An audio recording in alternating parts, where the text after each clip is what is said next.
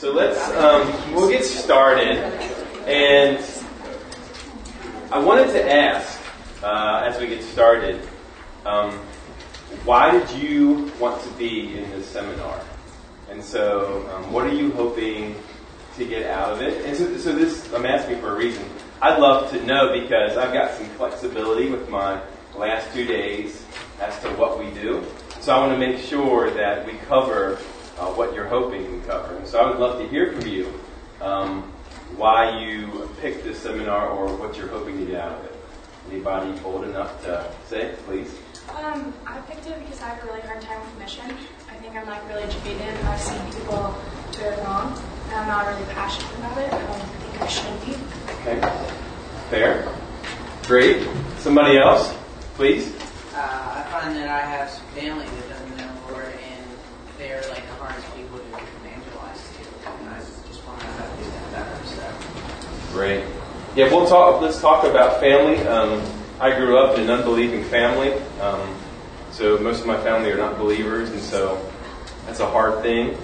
It's great. Somebody else?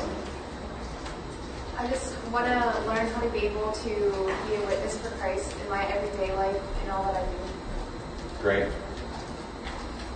Yes? I want to know what role work, vocation takes place with missions, how that interacts. Okay.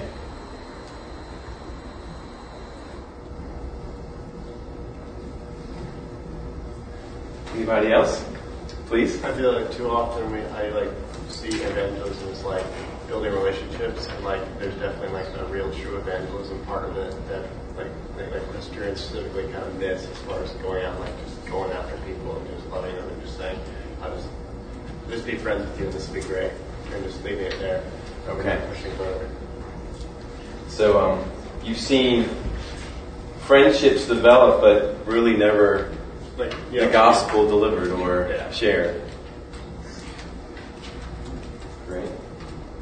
Anybody else want to share?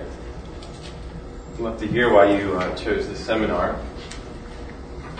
Mine was a little bit of family too, but as well as not so much going across the country and leading, but also through the relationships that we're surrounded by. So that makes sense. So, oh my goodness.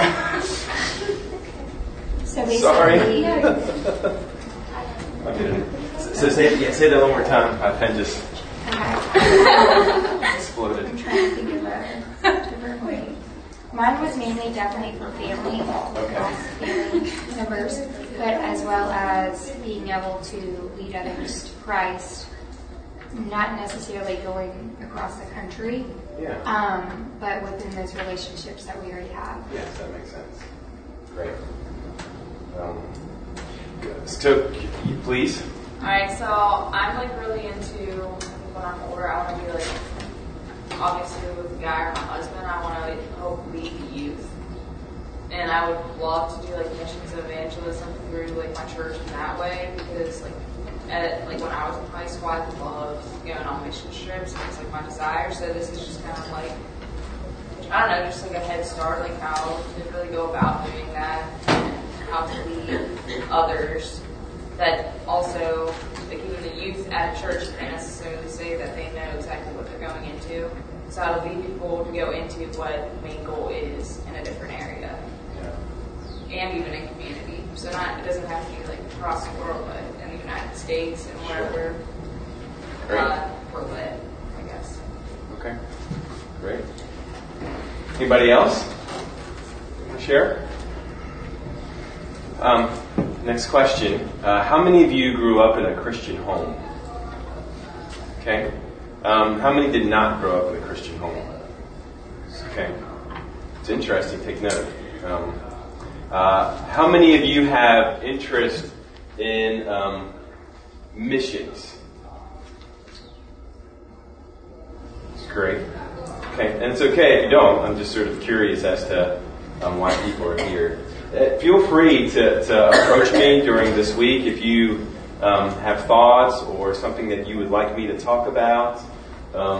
Make sure that we hit on. So please feel free to do that. I want to introduce to you my daughter, Karis, so she's here. She was helping to hand out, pass out the handouts. I've got 3 daughters, 10, 8, and 6. Karis is my 10-year-old. My wife is Christy, and we're at the University of California, Irvine. And so, just a little background, we've been all over the place. So I started RUF in the late 90s, and I was at the University of Missouri for 5 years. And then we left the University of Missouri to start a new RUF at Penn State University. So we were there for 5 years, where Karis was born. And then after starting that RUF, we went to start a new RUF at the University of Minnesota. And did that. We were there for 7 years, and that's where my wife's from. And then we left this past July to start an RUF in California. And Irvine is below Los Angeles, so it's the first RUF south of Los Angeles to the Mexican border. So that's where we are now.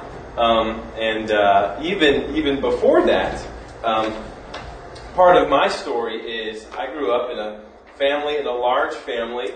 My dad's one of 12 kids. My mom was one of 6 kids. And all of them, except for 2, lived in my hometown. And so, huge extended family. And nobody was a believer. And so, I was, as far as I know, the first believer. I got converted in college. So, I went away to college, and I went to play Division II football at a place called Shippensburg University, Pennsylvania. Anybody heard of Shippensburg? Yeah. So I grew up on the, so not many people have, but I grew up on the Pennsylvania-Maryland border by Gettysburg, just on the Maryland side. Went to Shippensburg University, and then my freshman year I started really wrestling with what's the meaning of life. And so I got on the campus, and I'm playing football, so I reported early to be there, and I just started thinking, why am I here? Like, does football matter? Does anything matter? Is there a God? Is there a purpose? And so it was a hard time. So I struggled for the first 4 or 5 months of college. I was depressed. I was discouraged. But really that question of why am I here? What's the meaning of life? And so I saw a sign on campus, and I already thought Christians were weird. That was my experience. And there was this sign in my dorm, and it said, Christian Fellowship, come and be loved. So weird. But I was so desperate, so I was like, okay, I'm going to go. So I took 8 guys from my dorm with me. I was like, I am not going to this group. Because in my mind, there's 10 people holding hands in a circle. And I'm not going by myself. So I took 8 guys with me, and we show up at this Christian group, and there's about 80 people. And they were normal people. And I thought, well, this is different than I had expected. They were nice. And so I just decided that I was going to go to every event that they had until I figured out whether or not Christianity was true. And so that was the last week of the semester. And so I came back January of my freshman year, and I went to their Thursday night meeting. And I had made this deal that whatever they did, I was going to go to. And so the very next night, Friday night, was a prayer party. 3 hours of prayer. So I was like, okay. So I went and I sat for 3 hours. I just listened. And then afterwards, a guy came up. His name's Todd Andrews. And he was a cool guy, a regular guy. And he was just asking me why I was there. And I told him, I was honest, that I was trying to figure out the meaning of life, just trying to figure out if this is true or not. And so he said to me, he said, oh, that's great. He said, do you have any interest in getting together? We could meet once or twice a week and study a book of the Bible for 30, 40 minutes. And in my mind, I'm thinking, okay, the deal that I made was, if anything's offered, I do it. So I said, yeah. And so we got together twice a week that spring semester, and we studied the book of James. And we would read a little bit of James, and then we would exchange prayer requests. And I remember Todd was just so honest. He would say things like, I'm going to go visit my girlfriend and pray for my purity. I want to honor the Lord this weekend, and so pray that I would treat her well. And I thought, I've never heard anybody talk like this. Like this was somebody who was taking his faith seriously. And so through Todd, I became a Christian. the end of my freshman year. And my life was changed. And so I've always been interested in evangelism because of sort of how I grew up with mostly unbelievers and somebody leading me to the Lord. And so we'll get to talk about evangelism this week. A couple things before we get going. I know that I'll have these books out, but you're welcome to look at these books. These are two books that I've used I've been reading through for missions, the missions part. This is a John Piper book, Let the Nations Be Glad. This is a history of missions, Jerusalem to Irian Jaya, I think that's what it's called. And then if you're interested, I've got some videos that you can watch sometime during this week about missions. And so this is, I think it's about 45 minutes of missions to China. And then this is missions to Cambodia, Laos, and Vietnam. But those are some things, and I'll show you some other things as well. I'll keep on giving you things to look at, or if you want to follow up. I'm going to pray, and then we'll dig in, okay? Father, thank you so much for a chance to be together, for a chance to think about evangelism, a chance to think about missions, a chance to think about what you've done in our lives, how the gospel is powerful. Lord, a chance to think about those who do not know you, to think about how you are calling us into that, what kind of call that is, whether it's optional, whether it's something that everyone has to do. Lord, help us to process what role we play or what you're calling us to. Would you give us a big picture of you? And Lord, would we desire to tell people about you so that you might be seen as most beautiful? Lord, thank you for these folks here. Lord, I know that they're coming from all kinds of places. Maybe they are feeling close to you. Maybe they are not. Maybe they are doubting whether they know you or not. Maybe they can't wait to start living out their Christian life. Lord, I pray that you would be at work in their lives. And we pray that you would help us this morning. In Jesus' name, amen. I'm going to tell you about a missionary couple, Paul and Lois Carlson.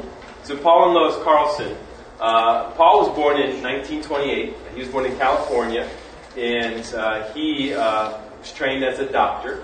He was married to Lois. Lois was born in Michigan. She was trained as a nurse. And in 1963, they decided that they wanted to serve Jesus by joining the Christian Medical Society as medical missionaries. And they wanted to go to the Congo in Africa to serve. And they wanted to not only serve and to help people, to heal people, but really they wanted to be able to share the gospel. They wanted to tell people about Jesus. And so they went in 1963, and at the time, the Congo was in a lot of turmoil politically. They had just gained their independence from Belgium, and there was lots of chaos going on in the country at this time. Foreigners were ordered to leave the country. And so this is where Paul and Lois find themselves entering into a country that's politically volatile, where visitors are asked to leave, but they wanted to come. They wanted to come serve because there were only 3 medical doctors in all of the province where they were, there in the Congo. And so, on average, they would see about 200 patients a day. Lois was busy. She was trying to serve as a nurse, but also they had 2 children, and she's trying to run a household without any kind of modern appliances. And this is what Lois, this is on your sheet, but this is her quote, what she has to say about their decision to go to missions, into missions. She said it was so easy to look at the undemanding side of life, to look forward to a comfortable existence, to expect the things that all women and families would like to have. It was easy to look forward with our medical colleagues to a better standard of living, as we Americans term it, and that we have all the comforts money can buy. We were on the verge of attaining that kind of life, and now we were faced with a decision that had to be made. that we had known would have to be made, and it had to be made by the both of us. So going to the Congo would be hard. And they went with their 2 children. And about a year later, in the northwest part of the Congo where they were stationed, it became volatile. And so their warring tribes began to enter into this area. And so not wanting to take unnecessary risks, Paul took his wife, Lois, and their 2 children, and they moved them into the country of Central African Republic, which is to the north. And so Paul returned to go back to the Congo so he could pack up the makeshift hospital, pack it up, and then get ready to leave. Now, while he was back in the Congo packing up the hospital, he was overtaken by people called the Simbas. And they were a rebel group in the Congo. And the Simbas had already killed other missionaries. And so Paul, for the next 3 months, was in captivity. He endured 3 months of physical and mental torture. Then, at the end of 1964, an operation was led by Belgian paratroopers to land into the Congo to fight against these Simbas, who had multiple missionaries. They were holding multiple missionaries. And so during this firefight, the missionaries, about 4 or 5 of them, found themselves sort of in the middle of it. And they were lying face down in the streets. And so they realized that they were not probably not going to make it if they didn't leave. They didn't do something. And so they decided to make a run for it. So the 5 of them get up and they run. And they run to the edge of the city where there was a wall. And so they started going over the wall one by one. And Paul was the one who was trying to help them get over. All 4 made it over. Paul starts to climb over and he's shot. And he's killed. At the end of 1964. And at his funeral, there were many Africans who came to the funeral to show appreciation to the man who had served them for over a year as their doctor.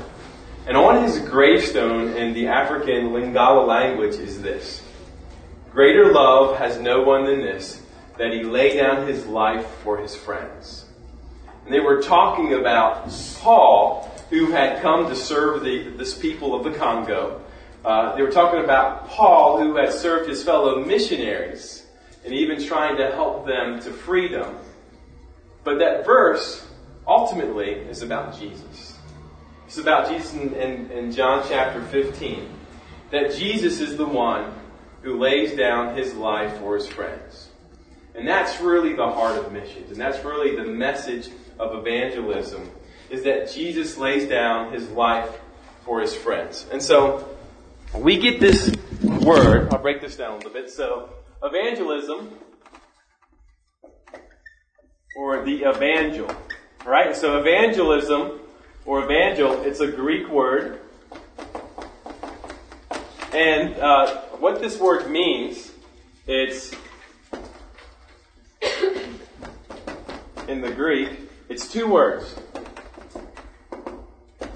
So it's you, and then it's angelion.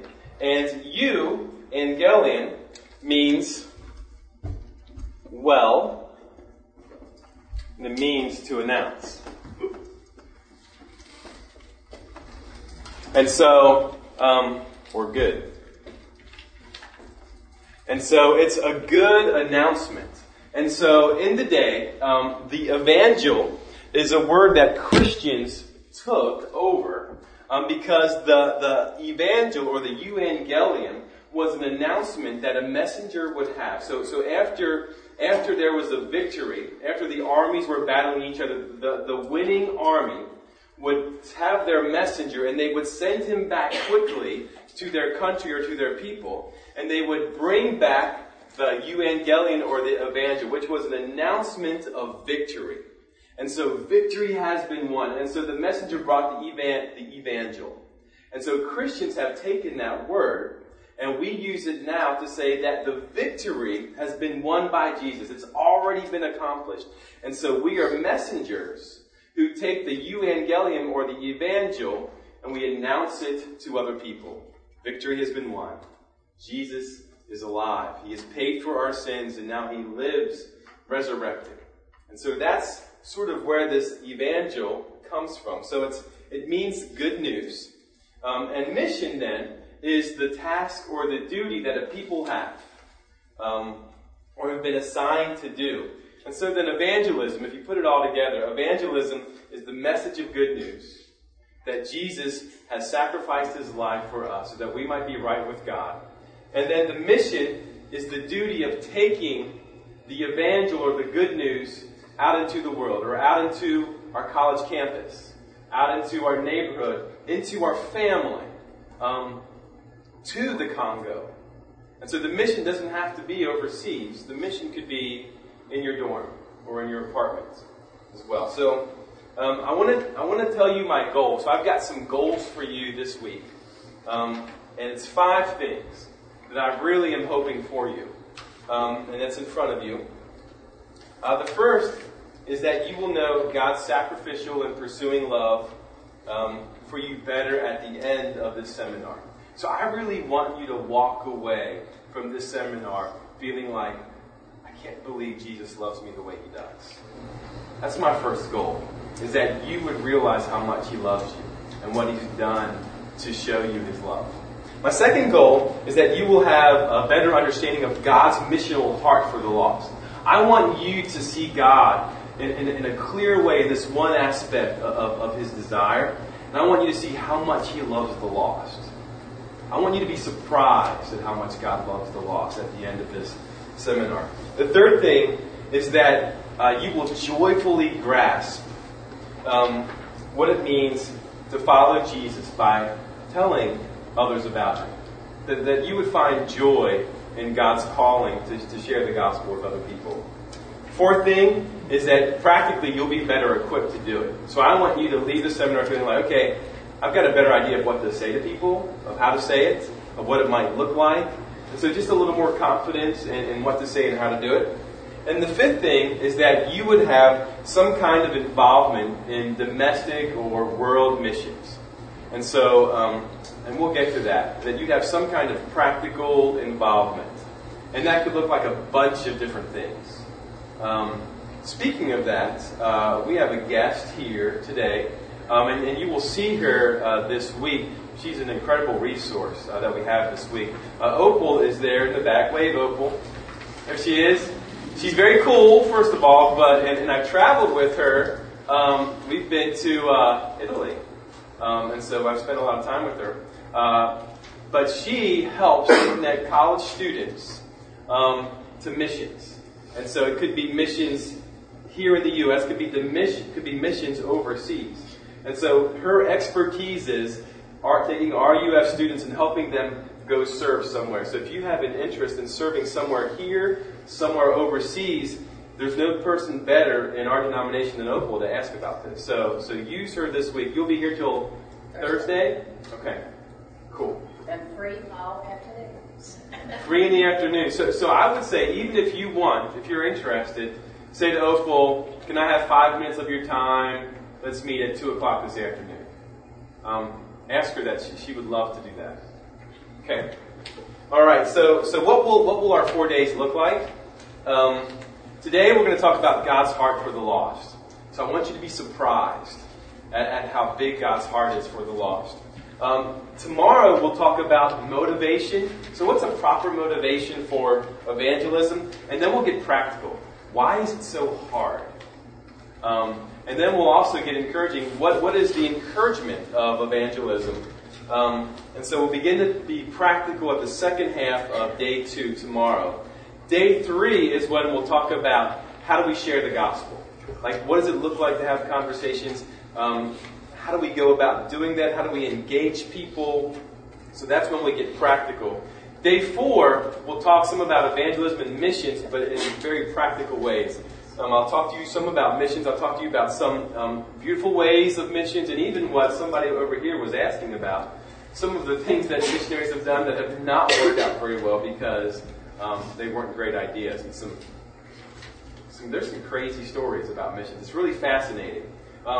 Which is my book blurb. If you would like to read stories about missionaries and some of the things that have worked and not worked, this is a great practical book to read. This is my favorite book on missions that I've read. Okay, so we're going to dig into the heart of God. right now. So what I want is I want God's heart for the lost to impact your heart for the lost. I want God's heart for the lost to begin to shape your heart for the lost. Is there Karen, did you see a eraser? I don't see an eraser. Okay. Well, here's an eraser, but it's the wrong kind.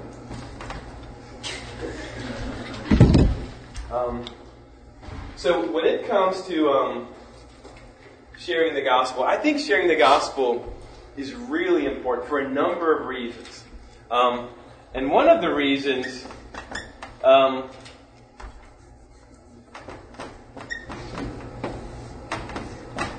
is because it begins to have great effect. So we talk about the yes. Oh, thank you.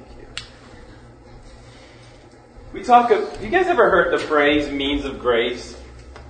Basically, it's what God has given to us to help us to know Him and love Him. And I think evangelism, telling people about Jesus, is like a means of grace. Because when we love Jesus, when we are excited about Jesus, when we're encouraged about what the Lord is doing in our lives, we want to tell others about Jesus. Right? It's sort of a natural flow. So you begin to see what He's doing in your life. You begin to feel the weight of His love and what He's done for you. And so you can't help but want to share that with other people. And the beautiful thing about evangelism is when you begin to tell people about what Jesus has done for you, like it just feeds into your love for Him. Like you grow to love Him more. And so the more you tell the story of how Jesus has saved you and died for you, you just love Him more. And so it's this circle then of your love begins to grow, and you want to tell people about Him more and more.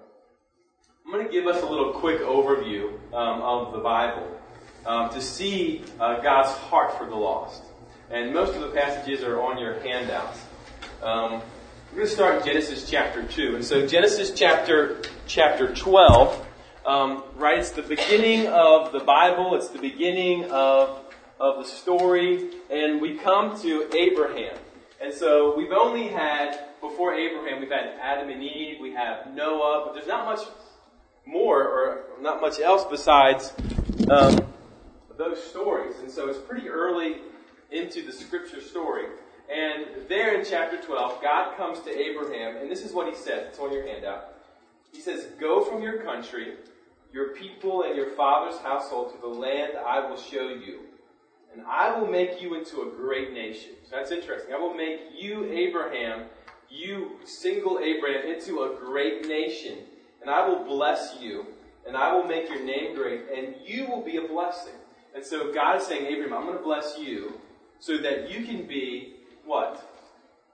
A blessing. Blessed to be a blessing. Right?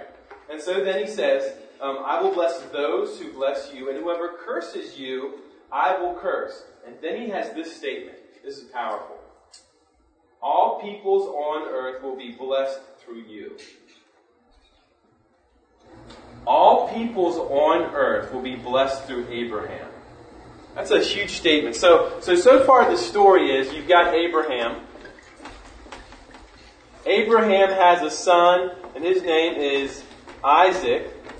Isaac has two sons, Esau and Jacob. Right? And so Abraham's grandson is Jacob.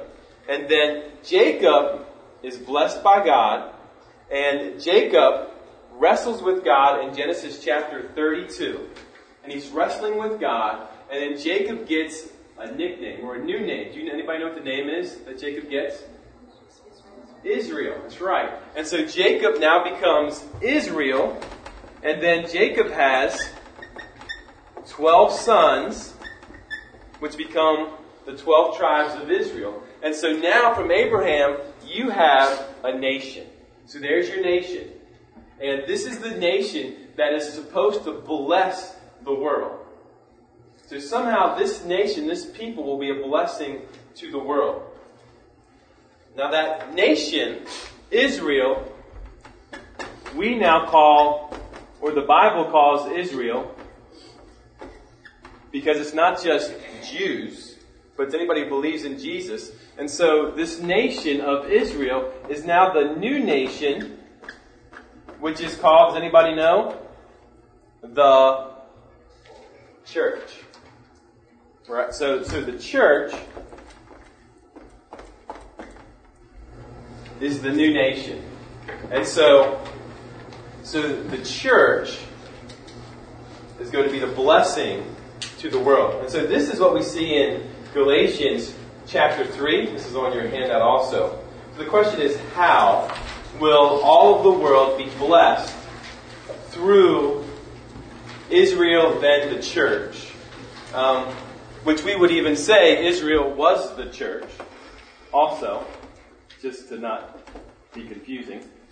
But now the new nation is all people who believe in Jesus, Jews and Gentiles. And so, Galatians chapter 3, this is the great, I call it the great notion of the great nation.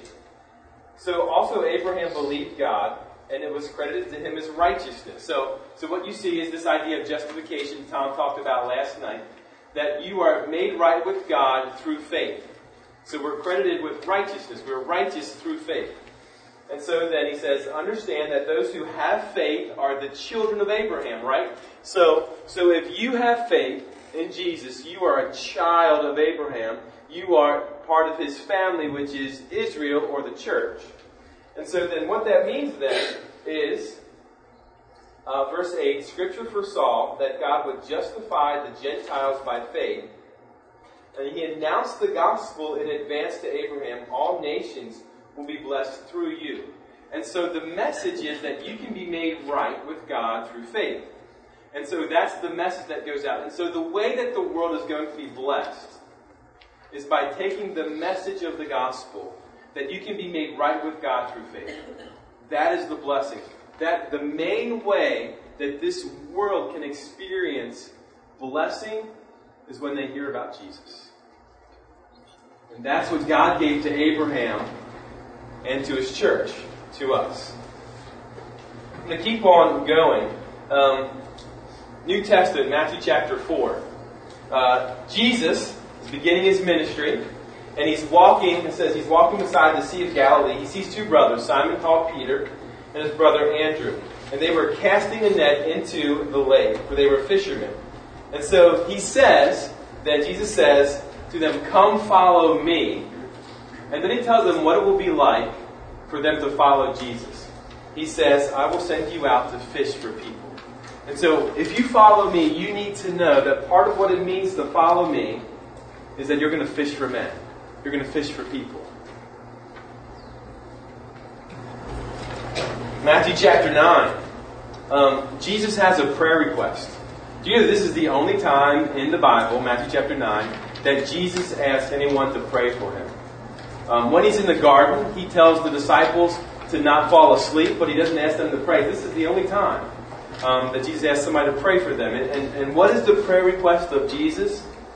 Here it is, Matthew 9. Jesus went through all the towns and villages, teaching in their synagogues, proclaiming the good news of the kingdom, healing every disease and sickness. When he saw the crowds, he had compassion on them, because they were harassed and helpless, like sheep without a shepherd. He sees them, he sees the crowds, compassionate. He says to his disciples, the harvest is plentiful, but the workers are few. So here's his prayer request. Pray to God, or ask the Lord of the harvest, therefore, to send out workers into his harvest field. And so Jesus says, if you want to know how you can pray for me, because my heart breaks over all these people who are without a shepherd. Pray for me that God the Father would send people into the harvest field to take the good news to these people. That's how you can pray for me, Jesus says. We move on. Luke chapter 15. We really see the heart of God for the lost here. So Luke chapter 15, we have 3 different parables, but they're all about the same thing. There's a loss. There's something that is lost in each of the parables. And so the first parable, you've got a shepherd. And a shepherd has 100 sheep. And so one of the sheep is lost. And so that's 1% of somebody's wealth, because you have your wealth not in the bank, but you'd have it in livestock, whatever.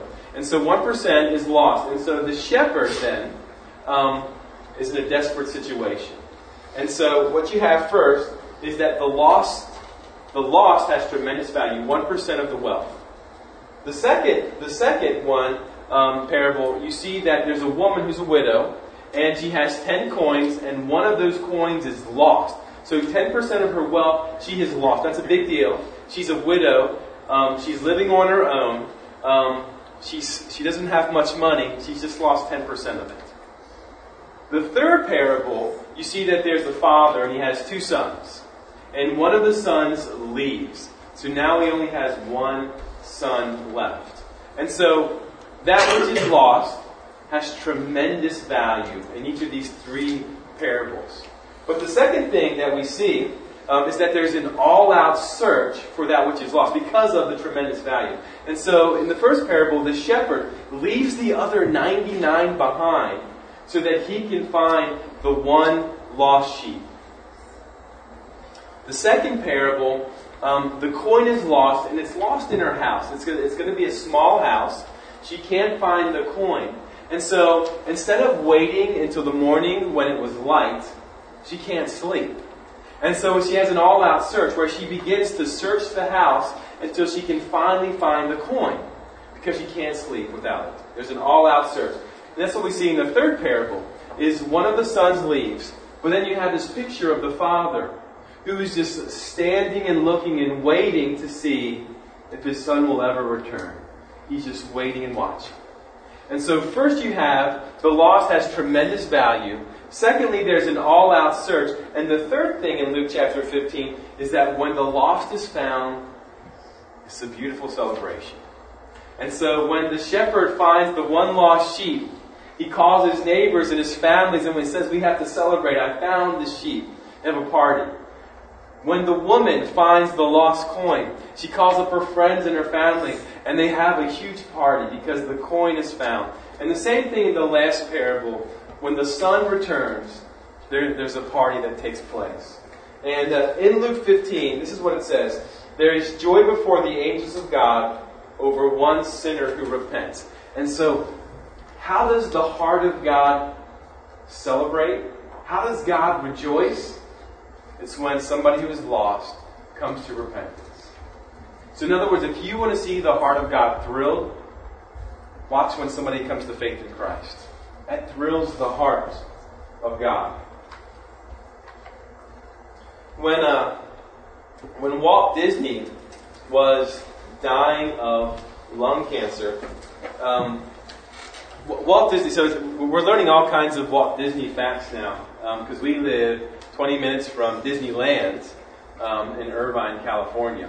And so I've got time, so I'll tell you this funny story. So when we were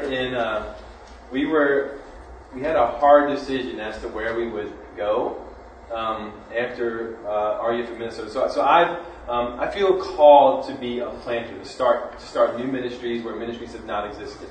And so we were trying to decide. We knew that we were going to have to leave Minnesota. We'd been there 7 years. The ministry was planted and established. And so we've been praying about what we would do. Hard decisions. And we ended up deciding UC Irvine for a number of reasons. And so the time came when we had to sit down, our girls, our 3 daughters, Christy and I, and to tell them what we were going to do. And so we sat them down. I remember it was after school one day, and we were sitting down on the couch, and my wife was on the couch with the 4 girls, and I had a chair pulled up in front of them. And I said, girls, you know that Mommy and Daddy have been called by God to start ministries. And that's all that I said. And Karis said, wait a minute. We're not moving, are we? And I said, just let me finish. And I wanted to explain how God had called us and how we had this calling on our lives to start things. And so Karis starts to cry.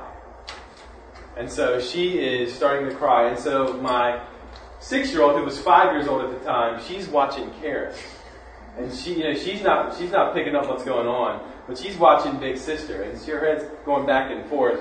So she starts to cry because she's crying, and she thinks we're moving. She heard something about a move, and so now my wife looks at the oldest and the youngest, so she starts to cry. And so now 3 girls are crying. Now my middle daughter, she starts to pick up what's going on. She's a little bit like me in personality, always the last person to pick up something. And so she's like, what, are we moving? And so she gets off the couch and she starts jumping up and down. We're moving!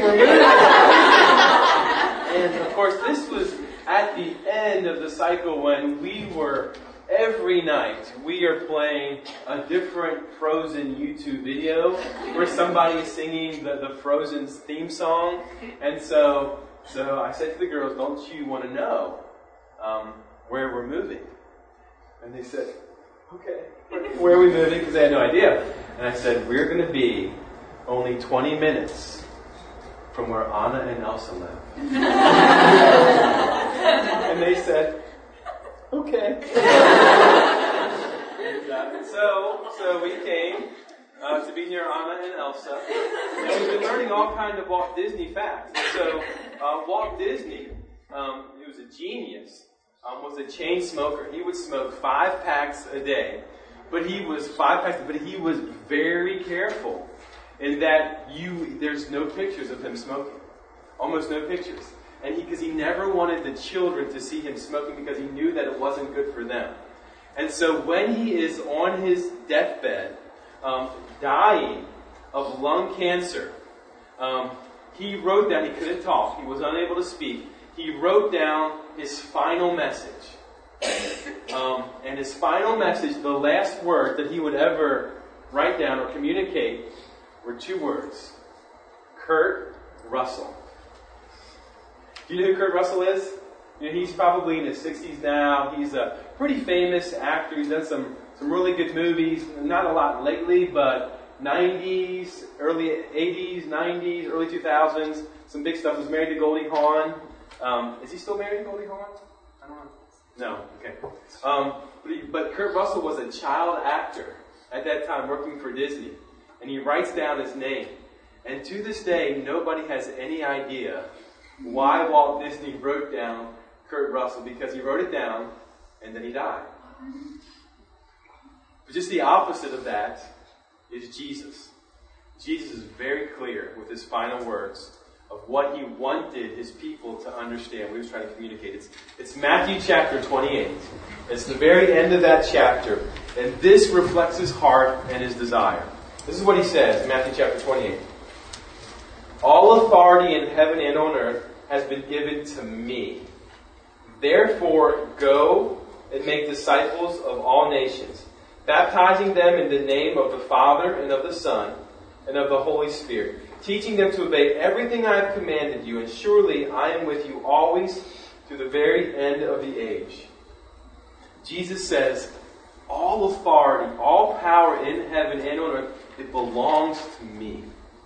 And with that authority, with that power, I am sending you out with that authority and with that power. And what I want you to do is I want you to go. I want you to go like Abraham did. I want you to go to people and I want you to teach them about me. I want you to disciple them. I want you to share the gospel. I want you to help them to walk with me. And I want you to help them to obey everything that I've said. It was his final words. They were very clear. What he wanted, what his intentions are for his people. He was sending us out with the greatest gift that the world has ever seen. In fact, it's the blessing for the world.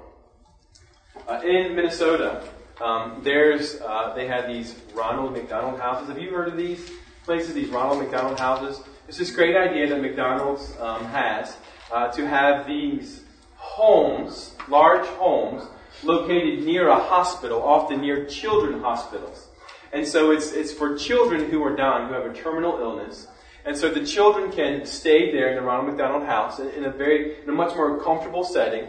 It's more comfortable for parents. Parents can sometimes stay there as well. And so it's this wonderful idea. A few years ago, in Minneapolis, where we were living, there was a boy named Mitch who was at the Ronald McDonald house, 8 years old. and dying of cancer. And so he was there, and he had been there for several months. So he'd gotten to know some of the people who were close to his age and different patients who were there. In fact, he was sharing a room. It was a nice room. He was sharing it with another 8-year-old boy. And so one day, it was near Christmas, he was in his room with his dad, and on the other side of the room was his roommate and his roommate's parents. And so they were there. And of course, they couldn't help but hear this conversation that went on with Mitch's roommate. Mitch's roommate said to his parents, will there be presents this year for Christmas? And the roommate's parents said, I'm sorry, son. We've used all of our money in trying to get you better. We don't have any money left for presents. So this 8-year-old roommate began to cry. They began to weep. And Mitch and his dad heard all of this. And it just broke their hearts. Later that night, Mitch says to his dad when they were alone, Dad, we've got to do something about this. What can we do? And so then Mitch said, Dad, how much do I have in my bank account? Now, Mitch's parents were wealthy. And so he had $6,000 in his bank account, which is pretty good for an 8-year-old. And Mitch says to his dad, I want to get it out. So the next day they went to the bank and they took out $6,000.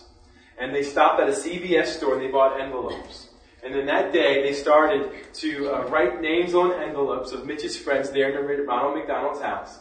And as they'd gotten to know people, they knew some people needed more, some people needed less. But they would put $200 in one envelope, $400 in another envelope, $700 in another envelope. And he just gave all of his money away. And then that day, if his friend was in their room, he would slide it underneath the door, the envelope with the money, the present, the gift. And if the room was open, he would walk in and he would lay it on their bed. And that night, he got to hear these kids just erupt with joy. That they were going to have presents and they were going to have a Christmas. And so these kids were so excited that they were going to be able to have nice things. And at the end of the day, after hearing all of this joy, Mitch said to his dad, Dad, this is the best day of my life. We have to do this next year. And his dad said to Mitch, no, Mitch, we've talked about this. You're not going to be here next year. And Mitch said, I know. And then he said, so Dad, you're going to have to do it for me. And that's what Jesus is saying as he leaves in Matthew 28. He says, this is the greatest gift. And I'm not going to be around to do this anymore. So you're going to have to do it. You're going to get to do it. To take the greatest gift, a blessing to the world, into the world. I want to come towards an end and we can finish with some questions. About a story of a missionary to Greenland. Hans Egede was a missionary to Greenland. Now Greenland, I don't know much about Greenland. I don't know if you know much about Greenland. But there are 56,000 people who live in Greenland today, which is not much. It's a huge place. And there's 50,000 people who live here in Panama City Beach and Panama City, so it's a small population. But Hans Egede went there in the 1600s to be a missionary. He was born in Norway. He was born in a Christian home in Norway in 1686. And he grew up hearing missionary stories. And one in particular caught his attention about missionaries who had gone to Greenland in the 12th century, some 500 years earlier. And so that was always in the back of his mind. He went through high school. He became a pastor in the Lutheran church where he served for 10 years. But that calling to take the gospel to a people who might not have heard about Jesus was strong in his life. And so after 10 years, he decided that he wanted to go to Greenland. And so you could imagine, even like my mother-in-law in Minneapolis, but even significantly more, his mother-in-law was not pleased with Hans. Moving his wife, Gertrude, and their 4 kids to Greenland. Now, Gertrude is the wife of Hans, and she confessed that she regretted marrying this man because she did not want to move to Greenland, because she knew what that meant for their lives. And so she's devastated. The mother-in-law is devastated. But Hans and Gertrude began to pray together. And this is what Hans said about his wife and about her godliness. My dear wife gave proof of her great faith and constancy by representing to me that it was now too late to repent of what had been done. Plans were already set in motion. I cannot say how much he encouraged me by speaking in this way, and by the fact that she, a frail woman, showed greater faith and manliness than I. His quote. 1718, Hans and Gertrude leave for Greenland with their 4 kids. And at one point, Hans, on his way over there, falls into the cold waters. And you would think, right, that okay, this is a sign. This is not a good idea. Let's go back to Norway. But he didn't. He took it as a sign that this is what God wanted him to do. So they went on the way to Greenland. And the life of a missionary was not as romantic as he had heard about, as he had read about, and even as he had hoped for. Once he arrived there, the summers are not as nice as you might think, because there's just gnats constantly in Greenland during the summer. And the winters are extremely cold and they are long. And he was going there to serve the Eskimo people. And in his mind, he thought he had two hopes. One, that there were still Christians who were there because the church had grown, people of God had grown 500 years earlier. So he assumed that there would still be some Christians there. There were not. There were no Christians. 500 years after having several churches in Greenland, 500 years later, there were no Christians left in Greenland. Not one. And he had also hoped that the language that was brought over 500 years to these Eskimos, some kind of dialect would still be spoken, that he could understand. It was not. And so he could not communicate, and there were no believers there. He was by himself with his wife and his 4 kids. And it was hard. It was a hard place to take the gospel. Because these Eskimos, and of course this makes sense, but it's very cold there. And so they would have these houses that were 4 to 6 feet high. That's as high as they were. Now the reason is because it's so cold there that you want to have your smaller space so you can keep the heat in. And so it was a tight place to be in.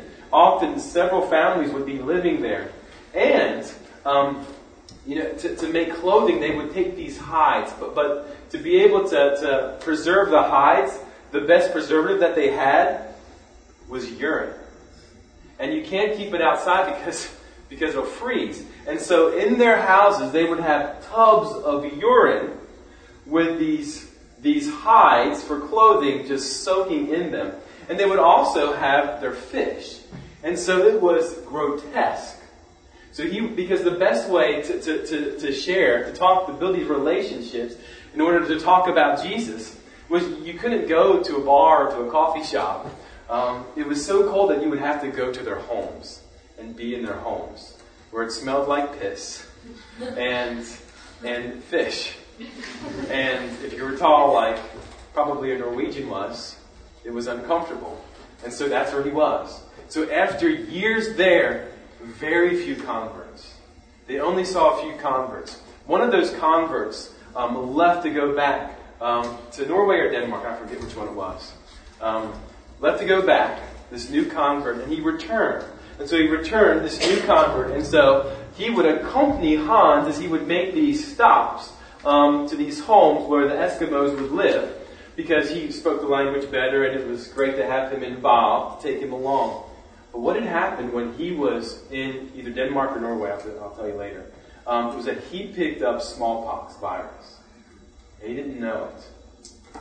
He goes back. So he's going with Hans door to door. And these Eskimos began to get the smallpox virus. And they're starting to suffer and die. It's starting to spread. The gospel was almost non-existent, only a few converts. But what Hans did then was he began to take these dying people into his home, where he and his wife would nurse them, sometimes back to health, often until their death. And because of this, his wife became sick, so sick that she died 3 years later. And he became sick. He lived a longer life, but he was not the same. His health was failing after that point.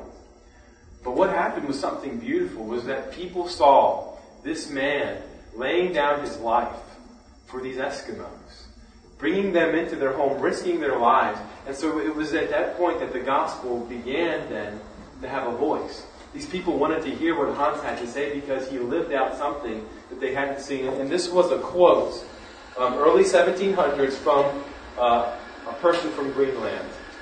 This is what he said. You have been more kind to us than we have been to one another. You have fed us when we were famished. You have buried our dead.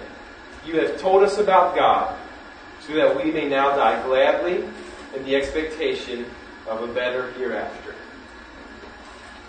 That's a beautiful testimony. I've got 3 minutes left. Any questions? About anything? I'll be around. Opal will be around. Karis, if you want to talk to Karis about Walt Disney, she'll be around. I'll pray for us. Father, thank you so much for a quick glimpse of your heart.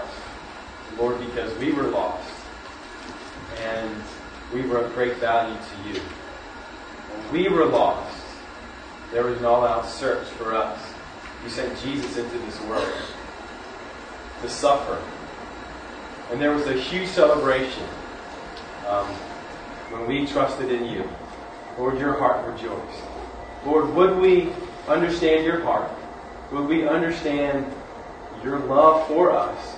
And would that carry us to want to tell other people about it? Whether that's our mom or our dad, whether that's a younger sibling, whether that's friends in apartments or dorms or in our classes, whether that's people we play intramurals with, that we go to class with, cousins or aunts or uncles that live nearby us, or whether that's across the country, to a part in this country that needs to hear you, whether that's across the world, whether that's in our own neighborhood. Lord, would you stir in us?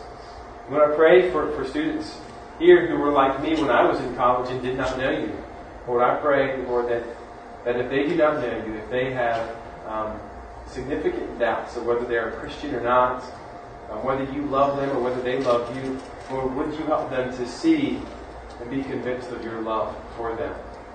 Not with words, but with Jesus, all the way to the cross. Because greater love has no otherness than a man lay down his life for his friends. Pray all this in Jesus' name. Amen.